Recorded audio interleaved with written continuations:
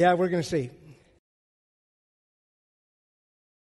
Last week we had such a great time together. Pentecost Sunday, what a great time of worship and prayer time and altar time. And if you don't know what that means, man, go back to Acts chapter 2 and remember that God has empowered us all to be Spirit-filled people. And it's so that we can be witnesses to Him locally, right where you're at, expanding out wherever you're at, and you can call it your house, your neighborhood, your whatever. You can call it your city, your state, your nation, however you want to call it. But we have been empowered people by the power of the Holy Spirit.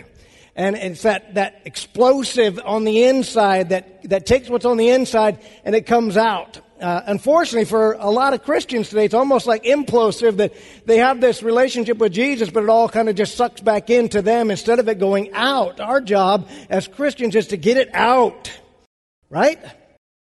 And you can say, well, I'm just not that kind of a person. Well, then you need to change. That's the power of the Holy Spirit. We're not supposed to be Secret Service agents, keep it all on the inside. We should never be embarrassed by what we believe or ashamed to share this gospel. Imagine if somebody had been ashamed to share it with you. Where would you be? And so we've been called to do something that He knew we couldn't do on our own. We would be too afraid. We'd feel too rejected. That's why He gives us the power of the Holy Spirit that makes us bold, that makes us stand up, that makes us speak. And the Holy Spirit, even when we don't know what to say, will remind us what we're supposed to say. That's the beauty of it. And this morning we're going to continue along with that flow and talk about how the Spirit influences us, because the Spirit's given to change our lives. Did you know that? It's to do a couple things: to convict us of our sin, but then also to comfort us, to remind us that we are His children, and why He had to convict us is because He loves us. Even the New Testament says that He disciplines those that He loves, right? And so part of that conviction is, hey, you got to stop this, not because you're a bad boy or a girl, but because it's going to harm you on the way in the future. And I don't want that for you. I want to see your life amazing. I want to see you not get tangled up in sin again. I want to see you be the person that is free and has the abundant life that I paid for. He's also there to guide us. There's times when we don't know what to do, and the Holy Spirit comes and He guides us and gives us a direction. And He's a teacher. He teaches us how to pray when we don't know how to pray. There's all kinds of things. But this morning, one of the things that we often disassociate with the Holy Spirit is the topic this morning. And before you freak out, just realize that this is one of the hardest topics that pastors ever have to deal with. And not because it's some gray area, but because it is so specific, but we just hate it. And this morning we're talking about how the Holy Spirit deals with your heart about money. That's a great thing to talk about on Memorial Day, right? Woohoo! You're all so excited, I know. But did you know that how you handle money is a sign of your discipleship? And I love there was a sign here, I can't remember what church in town, but they have those little reader boards up, and it says, anybody can honk if you love Jesus, tithe. Right? And as a pastor, again, many of you haven't been in the ministry. Those of you that have, I think maybe you get this, but it's amazing that this is kind of like the final frontier for many people. This seems to be the last thing that they give their heart to. This is the last thing that they surrender to Jesus. And it's because of our American attitude, which is, what's mine is mine. And I worked hard for this, and I earned this. And I'm here to tell you, no, you didn't. Maybe you did work hard, but everything belongs to Him. You wouldn't have that job without Him. You wouldn't have that paycheck without Him. You wouldn't have the life that you have without Him. But if you don't think through that, you think it's you doing what you're doing and you deserve what you deserve. You deserve hell. Aren't you thankful He didn't give us that? And so hang on tight this morning and just realize it's going to be very pointed. And I want you to understand the fullness of this. See, what happens is we read this verse that I'm about to read, and we want to make it about something else. But when we get to the end, I want you to understand that Jesus was very specific for a specific reason. So we're going to ask this question this morning: where's your heart? Where's your heart? And now you could say, well, logistically, it's about 18 inches below my head, to the left of my sternum, behind my rib cage, in front of my lungs. It's right there, Pastor. And he's not talking about the organ. He's talking about your value system, how you view the world, and your situation of what is it all about. And so if you'll join me in Matthew chapter 6, this is Jesus himself teaching. And he realizes this is an issue even back then. And here's what he says.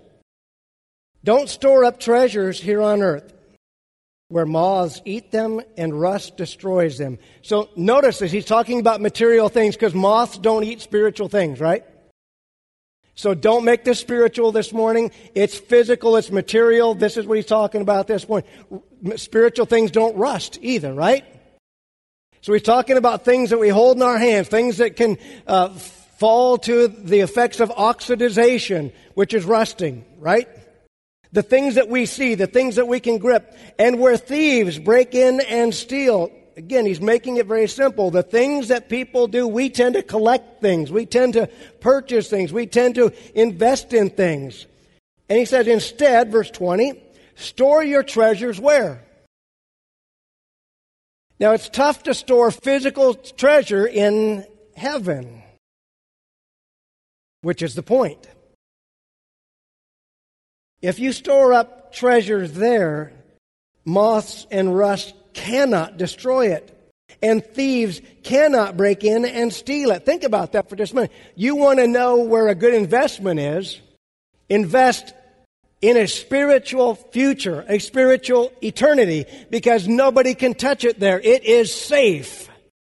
But that's also contrary to the American dream and our way of thinking in the West, which is he who dies with the most toys wins. Well, let's remember that who dies with the most toys still dies. And the toys don't get you anything. Here's what he's saying. Wherever your treasure is, there the desires of your heart will be also. Notice this. Wherever you're putting the value, whatever your treasure is for you, that's where your heart is. And so we'd say, Lord, I give you everything except this. God, you can have my whole life, just not this. Just keep your hands off the bank account, keep your hands off my retirement, keep your hands off my ability to buy stuff and invest in stuff and collect stuff, and because, that stuff is important to me. And he says, you got to be careful, because I don't mind you having the stuff. I just don't want the stuff to have you. And that's the issue in our modern day world. People have more stuff than they need. The problem is not that we have stuff. The problem is that the stuff has us. And when the stuff has us, that we're not fully given over to Jesus Christ. And he's like, I want you to be blessed. And if you've got lots of money, great. That's not such a blessing. But don't let that money have you and begin to drive you. Here's what he says. This is what's so strange about Jesus, is he talks about one thing, and then it seems like he's shifting gears, but he's not shifting gears at all. He's making it very understandable for us. Because what he's really saying is it's an eye problem. It's not a money problem. It's not a decimal point problem. It's an eye problem. Look what he says right here. Your eye, now wait a minute, we were just talking about goods. We were just talking about things that can rust. We were talking about where our treasures are. And then he goes and he transitions without missing a beat. He says your eye is a lamp that provides what? Light for your body. When your eye is good, get this morning. That's why I'm putting this up front before you zone me out. When your eye is good, or when you have a right view, what he says, your whole body is filled with light. Okay. Now what he's really talking is about goodness and his word and his ways. He doesn't mean that we turn into little lighthouses that glow and do all of that. Okay. So don't get sidetracked. When you see right, when your vision is right, you see through, like Jesus sees, you see the light of his truth and the light of his word. But, he says, when your eye is bad, when you don't see like he sees, your whole body is filled with... Now get this. Notice that it's just your viewpoint that either makes you light or dark. And he says it's how you view. Your eyes see. Do your eyes see things so that you can collect them and covet them and keep them? Or do your eyes see things as tools that God's provided so that you can use them for others and to give Him glory? One's going to determine whether you're light or one's going to determine whether you're dark. But notice what he says, that however you view this, your whole body, your being, is filled with whichever you view, light or dark. There's no in between, light or dark. And if the light you think you have is actually darkness, how deep that darkness is. You know what he's saying? If you think that you can view life unlike Jesus does, and you think that that's right, you're so dark you don't even know you're dark. Let that sink in for just a minute. If you think, I can live my life however I want and I've got Jesus, darkness, and so much darkness that you don't even know what darkness is. Or we see His Word and we line up with His Word and our lives become filled with light and good and love and His power, and nothing can stop that. And we have light. But notice that he says, when you stray and your eye, if you think that your contrary living is okay, you're in deep, deep, deep, deep, deep darkness. In fact, you've forgotten what darkness means. And can we not say today that we've reached a point where people are now calling wrong right and right wrong? And the scriptures in the Old Testament speak to that. It says, woe when those times come when good is evil and evil is good. It's because you've forgotten what evil is. That's why we can now say it's good. Just because it's pleasurable doesn't mean it's good. But he says this starts with how you view the world around you, how you view what God says, how you view what He's given you, how you view, because your eyes, your lamps, are either going to be light or dark. Verse 24.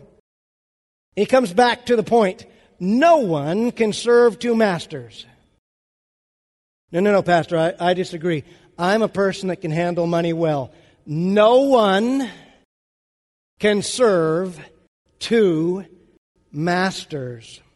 For you will hate one and love the other. Notice the darkness? There isn't a kind of like and a sort of you either love the one or you love the other. And you've got a choice. Am I going to love God and His ways, or am I going to love money? There is no in between. There's good, there's evil, there's light, there's dark, there's one master, God, or there's another master, money. And money is an incredible tool. But it's a horrible master. And many of us know this. You know where money has gotten you.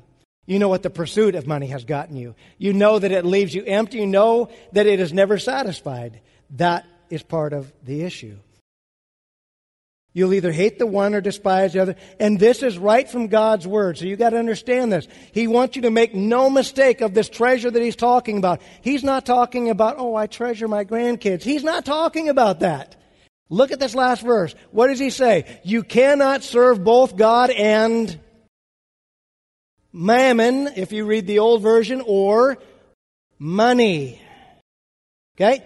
Now, why do you think He was telling His people this? Because they struggle with serving God and money. People are still dealing with this today. We still have a divided heart if we're not careful. We still pursue one thing saying, hey, I can do this, I can pursue this, but God, you're my master. No, He's not. If you can't surrender your pocketbook, He's not Lord of all.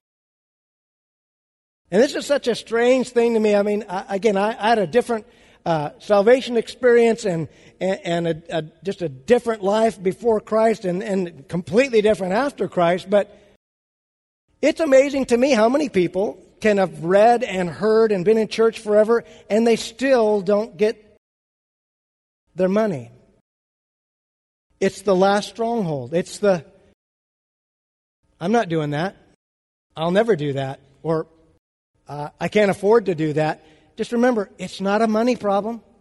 It's not a decimal point problem. It's a heart problem. It's you not giving everything to God. Aren't you thankful He didn't ask for the 90?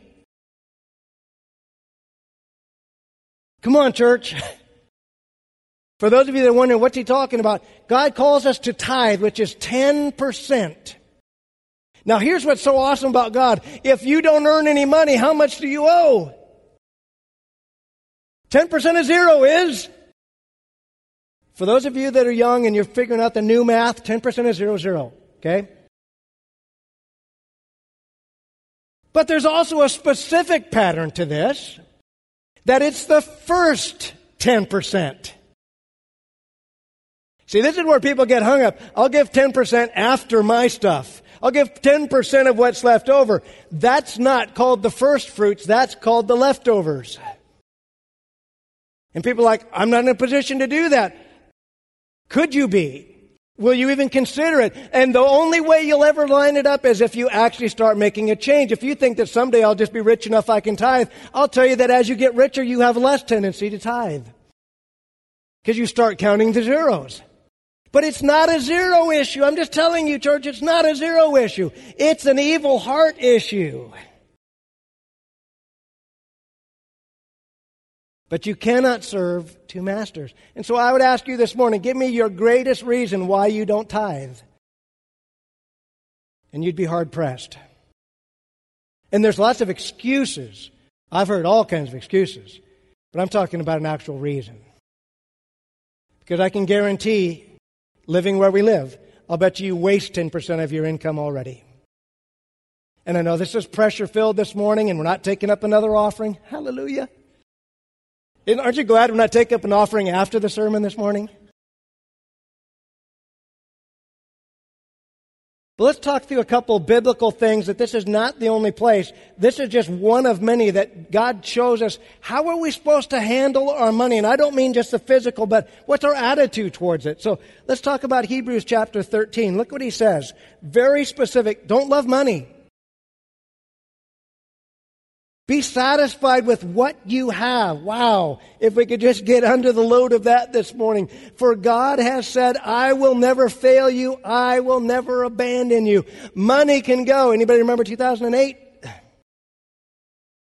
The world crashed. Things that were saved up were gone like that.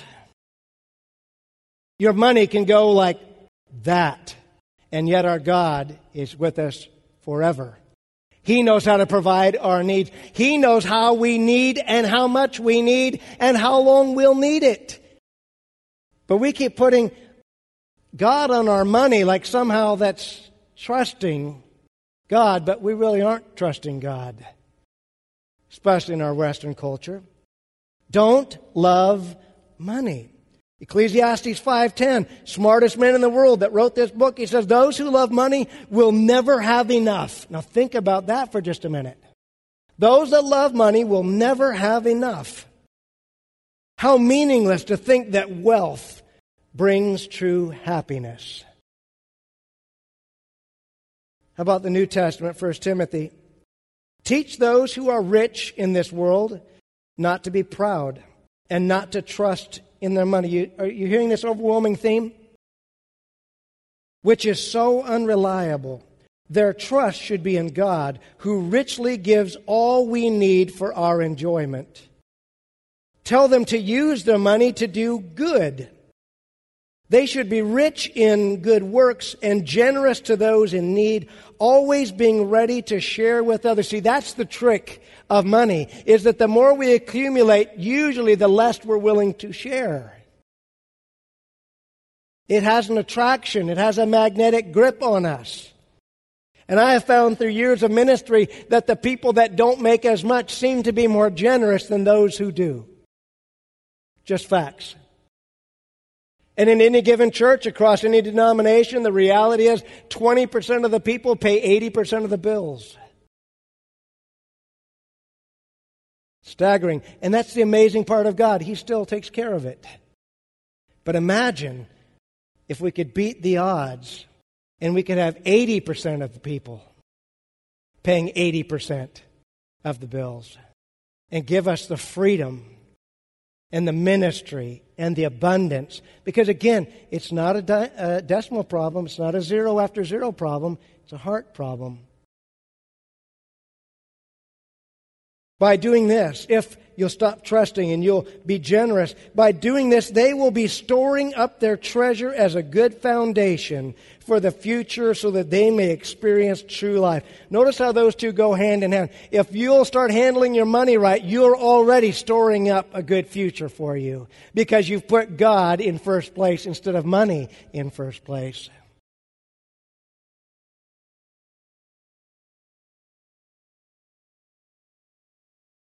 We should use our money to do good and not just good for ourselves. You see, one of the issues that we face in our American culture is that money came to me, so I'm going to use it for me. But God brings us things to bless other people. And yes, He knows you have bills. And notice He's not saying get rid of all money, just sell everything and live in a tent. He's not saying that at all. But what He is saying is, what's your view on this? Remember we go back to the eyes? What's your view on the money you've been given? Is it so you can acquire more stuff? Or is it so you can actually bless those around you?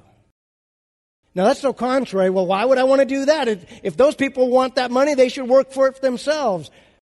Is that a Christian principle? No, it is not. What if God said to you, well, great, work your way into heaven. You don't get in until you deserve it, until you earn it.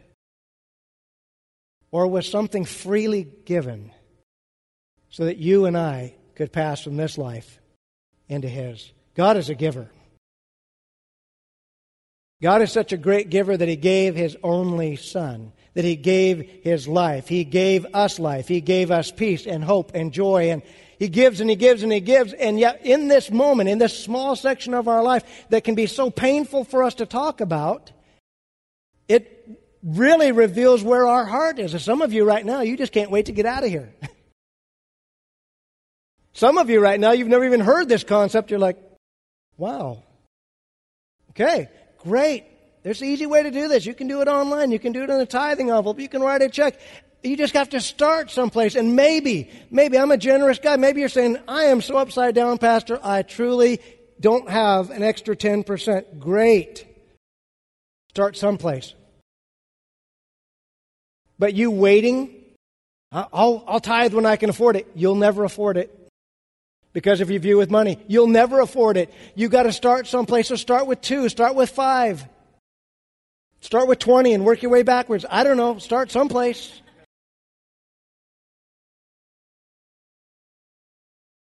But this is the most even, equal, incredible process. If you make $100 this week, you owe 10%. If you made $100,000 this week, you still only owe 10%. Isn't that amazing? And yet, we think it doesn't matter. It does. God talks about money a lot. Not because He's obsessed with money, but He's obsessed with you. And every time you resist, you're showing Him, you're not my God. Money is. And not only is that tragic, not for Him, He's going to be just fine, but for you. That sooner or later, those things will drag us away from Him. And you could say, well, I'm not so sure, Pastor. Do you know how many people have heard a message on money and have never come back to church? Was that my fault? Or was that a heart issue? Heart issue. Or every time I come to church, they're talking about money. Maybe God's trying to get your attention, dude.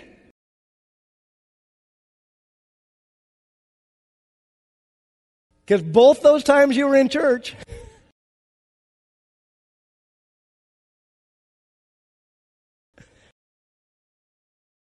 let's just take a look here as we move along.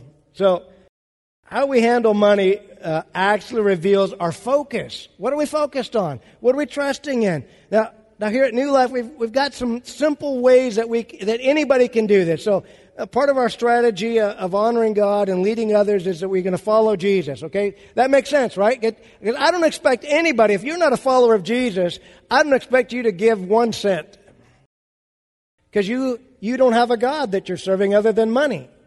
But if you are a follower of Jesus, then follow His principles, and He tells us what we should do. Then we can join our mission. Our mission is to lead others into a growing relationship with Jesus Christ. We can all bring a friend. We can all choose community, not just here, but doing this. But one of these 5 things that we can and should be doing is to give generously. And not just the stuff at your garage sale. But right there out of your bank account, right there out of your wallet, right there out of your life. And again, if you're somebody that's already tithing and giving, thank you, thank you, thank you, not only for being obedient, but for being part of the mission of this church. But there's also other areas that we can give as well. But one of the first ways to show our responsibility and our maturity is to handle the money issue. Let's just set it down and just believe that right now God has said you should be a tither, because He said that. You can go and read Malachi chapter 3 verses 9, 10, 11, and you're going to see what He says. But the reality is, we know this. You don't have to be convinced. The issue only sits in your heart, because you do this in a lot of different places. Who gets to walk into Costco without a membership card? Who gets to go to the gym without a membership card? Right? Who gets to drive our cars without putting a tab and a license plate on it? Isn't that funny that we pay those things? And yes, you probably gripe about those things, but isn't it funny that you have no issue doing that? You do it because it's just part of doing business. Can I tell you that tithing is part of doing business? It's part of being a Christian. It's part of breaking our habit to be coveters and materialistic people, and we should thank God that He gives us the ability, or we would be lost in money. We would. And we're still struggling with it today. We get lost in the money. We get lost in, I made it and I got to keep it, and what if it's gone? Jesus has said, I'll never leave you, never forsake you. The money doesn't get you into heaven. The money doesn't make you happier. The money doesn't store up anything for you, because it can be gone like that. But this greed isn't the money issue. It's a heart issue. It's a heart issue. So how do we realign our hearts? I'm glad you asked, because I've got a solution for you this morning. Great man of God that teaches finance. His name is Ron Blue. This is his quote, and this is what he says. If we allow money to become our master, it'll always lead to fear of loss, resentment in our families, and ultimately a despising of God. Money will never relent in its pursuit of everything we value. Think about that. Money will never stop. There will never be enough until it has all of you. It is in direct competition with God, who also says, I want all of you. And I want all of you to be blessed. And I want all of you to be rich in me. And money is like, no, more. More. More. More. And pretty soon, what happens when our family's too expensive? What happens when you start looking at it through what it's worth? That's a sad place to be. Especially, it just leads us to fear of loss. What happens if I don't have it? I'm going to share just a fact with you real quick. There was a time in history before money. And people existed and did just fine. But now it's almost like internet and cell phones. How do we live without it? There was a time we did. It was just fine. In fact, it was simpler. It was better. But God knew where we were going. If you look at even the Ten Commandments, don't covet. Why? He knew that we were going to have this issue.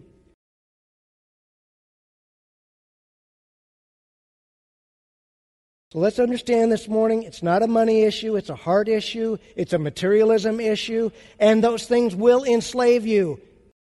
More stuff just enslaves you.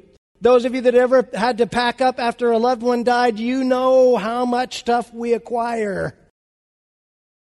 And then they're dead, and it doesn't mean anything to you usually. All that stuff they acquired is getting loaded into a dumpster or a huge yard sale because you don't want it. And all that time and all that collecting and all that. And for some people, it even goes farther. They become a hoarder. And what a life that just drives and drives. Now they've got emotional connection to stuff. And I can't get rid of this.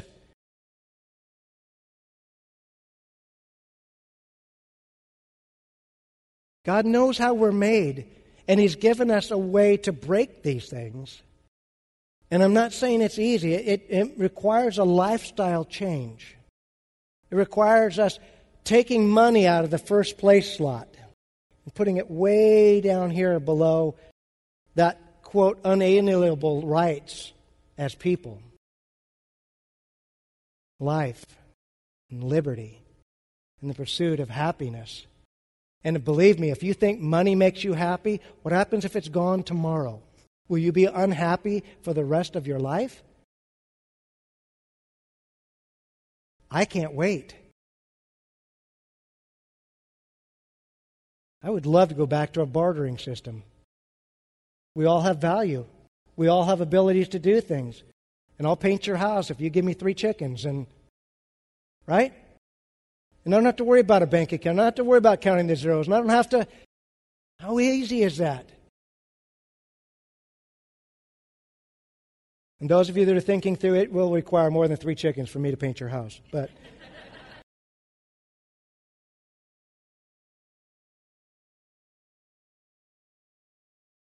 can't pull one over on me. Like I said earlier, money is discipleship. If we follow Jesus' plan for money, we will have an abundant life and be free and be generous. Now, the great part is, like I said, He doesn't ask for the 90%, and He doesn't say everybody has to be poor. He just said, have the right relationship with money. You follow me, I'll show you how money should have its place, and then you won't have to worry about it. You let me worry about it. You just do your part. And all of us are going to have different areas that we struggle in, but this is still a huge one, and it's even growing in our nation. Money shouldn't drive the important things of our life. But that's what we're becoming. Number 4, we need to switch from a live and owe lifestyle to a give and grow lifestyle. And what I mean by that is many of us view our money like this is how much I need to live and this are the bills that I owe. And that's all we think about for our money. I've just got to get enough to live and I've got to get enough to owe. What if we have a thought process where we flip that and, catch this, what if we set a spending limit so that I can be a person that gives and grows instead of just living and owing? Did you know it's not illegal to set a spending limit for yourself? It goes contrary to nature, but it's not illegal. In fact, it'd be the thing we should do. Imagine if our nation did that. I think we're at $27 trillion in debt right now. And you don't have a concept of how much that is, and nobody does. But here's the reality. What if we just set a limit for our lives? I'm not going to spend above this much every month. Because what most of us do is, how much do I have? That's how much I'll spend. And for some of us, how much do I have? Well, I'm going to spend a little bit more. Because you believe that there will be a paycheck next week. But what if there's not? or that there won't be an emergency. But what if there is? Do you know how much one car crash in intensive care costs? Most people don't have that saved up, and if you do, you probably won't be able to afford it. But the reality is, how we begin to view our money should be more about, how do I live within my means so that it gives me margin to bless the people around me, to support God's mission around me, support a missionary, support a cause, support God's kingdom. We do so many great works here locally through giving away food and community house and clothing, and it's all, but that stuff doesn't just happen for free, let alone the missionaries that get supported around the world that take the gospel of Jesus Christ globally into Southeast Asia and the Philippines and Israel and the Congo. How do you think that happens? People that give, people that are generous. But generous means an open hand, not a clenched fist. It's about learning to give and grow instead of, man, I got to hang on to this. And if you think that paying your tithes is paying a bill, you've got a wrong heart. It's not about paying the bills. It's a free offering to God saying, thank you. It's just a little way of saying thank you for eternal life. Thank you for conquering death. Thank you for setting me free. Thank you, Lord. And by doing this, you've also given me the plan to break my materialistic habits and my greed. And Lord, thank you. And it's amazing, and it doesn't happen very often, but you hear of people that finally get a hold of this and how God blesses them. And pretty soon, it's extreme, and it takes time. But I think of people that have become business owners that kept this principle, and pretty soon they're doing this crazy thing where they're giving back 90% and living on the 10%. And it's like unheard of for us. Could you imagine that? Could you imagine flipping that equation and that you're living on the 10% and giving away 90%?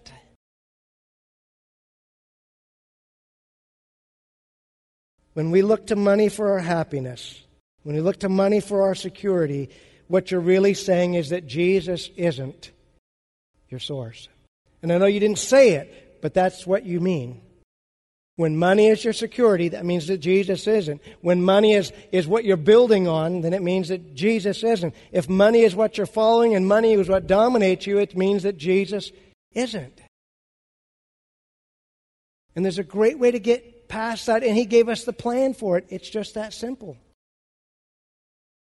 Now, for those of you that say, hey, I'm already there, again, I say thank you.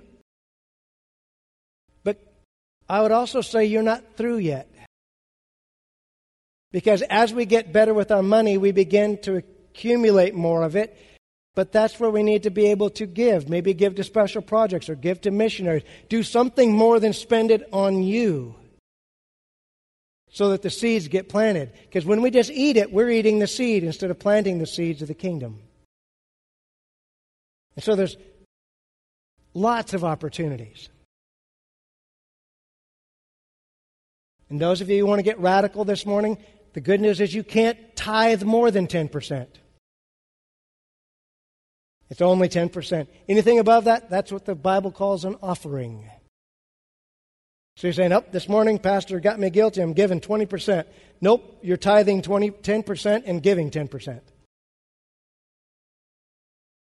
Okay? So let's end this as clearly as I can, because I don't want there to be any lingering doubts or any excuses. Some of you are rationalizing, hey, I'm already giving, and I wouldn't deny that. The question is, are you tithing? Are you tithing? And why I ask is this. According to God's Word, when we tithe, He stands in the gap for us and breaks the curse of covetousness and greed. And He takes what He gives a term for the devil there, his access to our money. He breaks that curse off. And He says, you want to break the curse?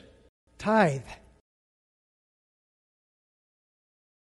You want to know maybe why you keep seeing your money spin?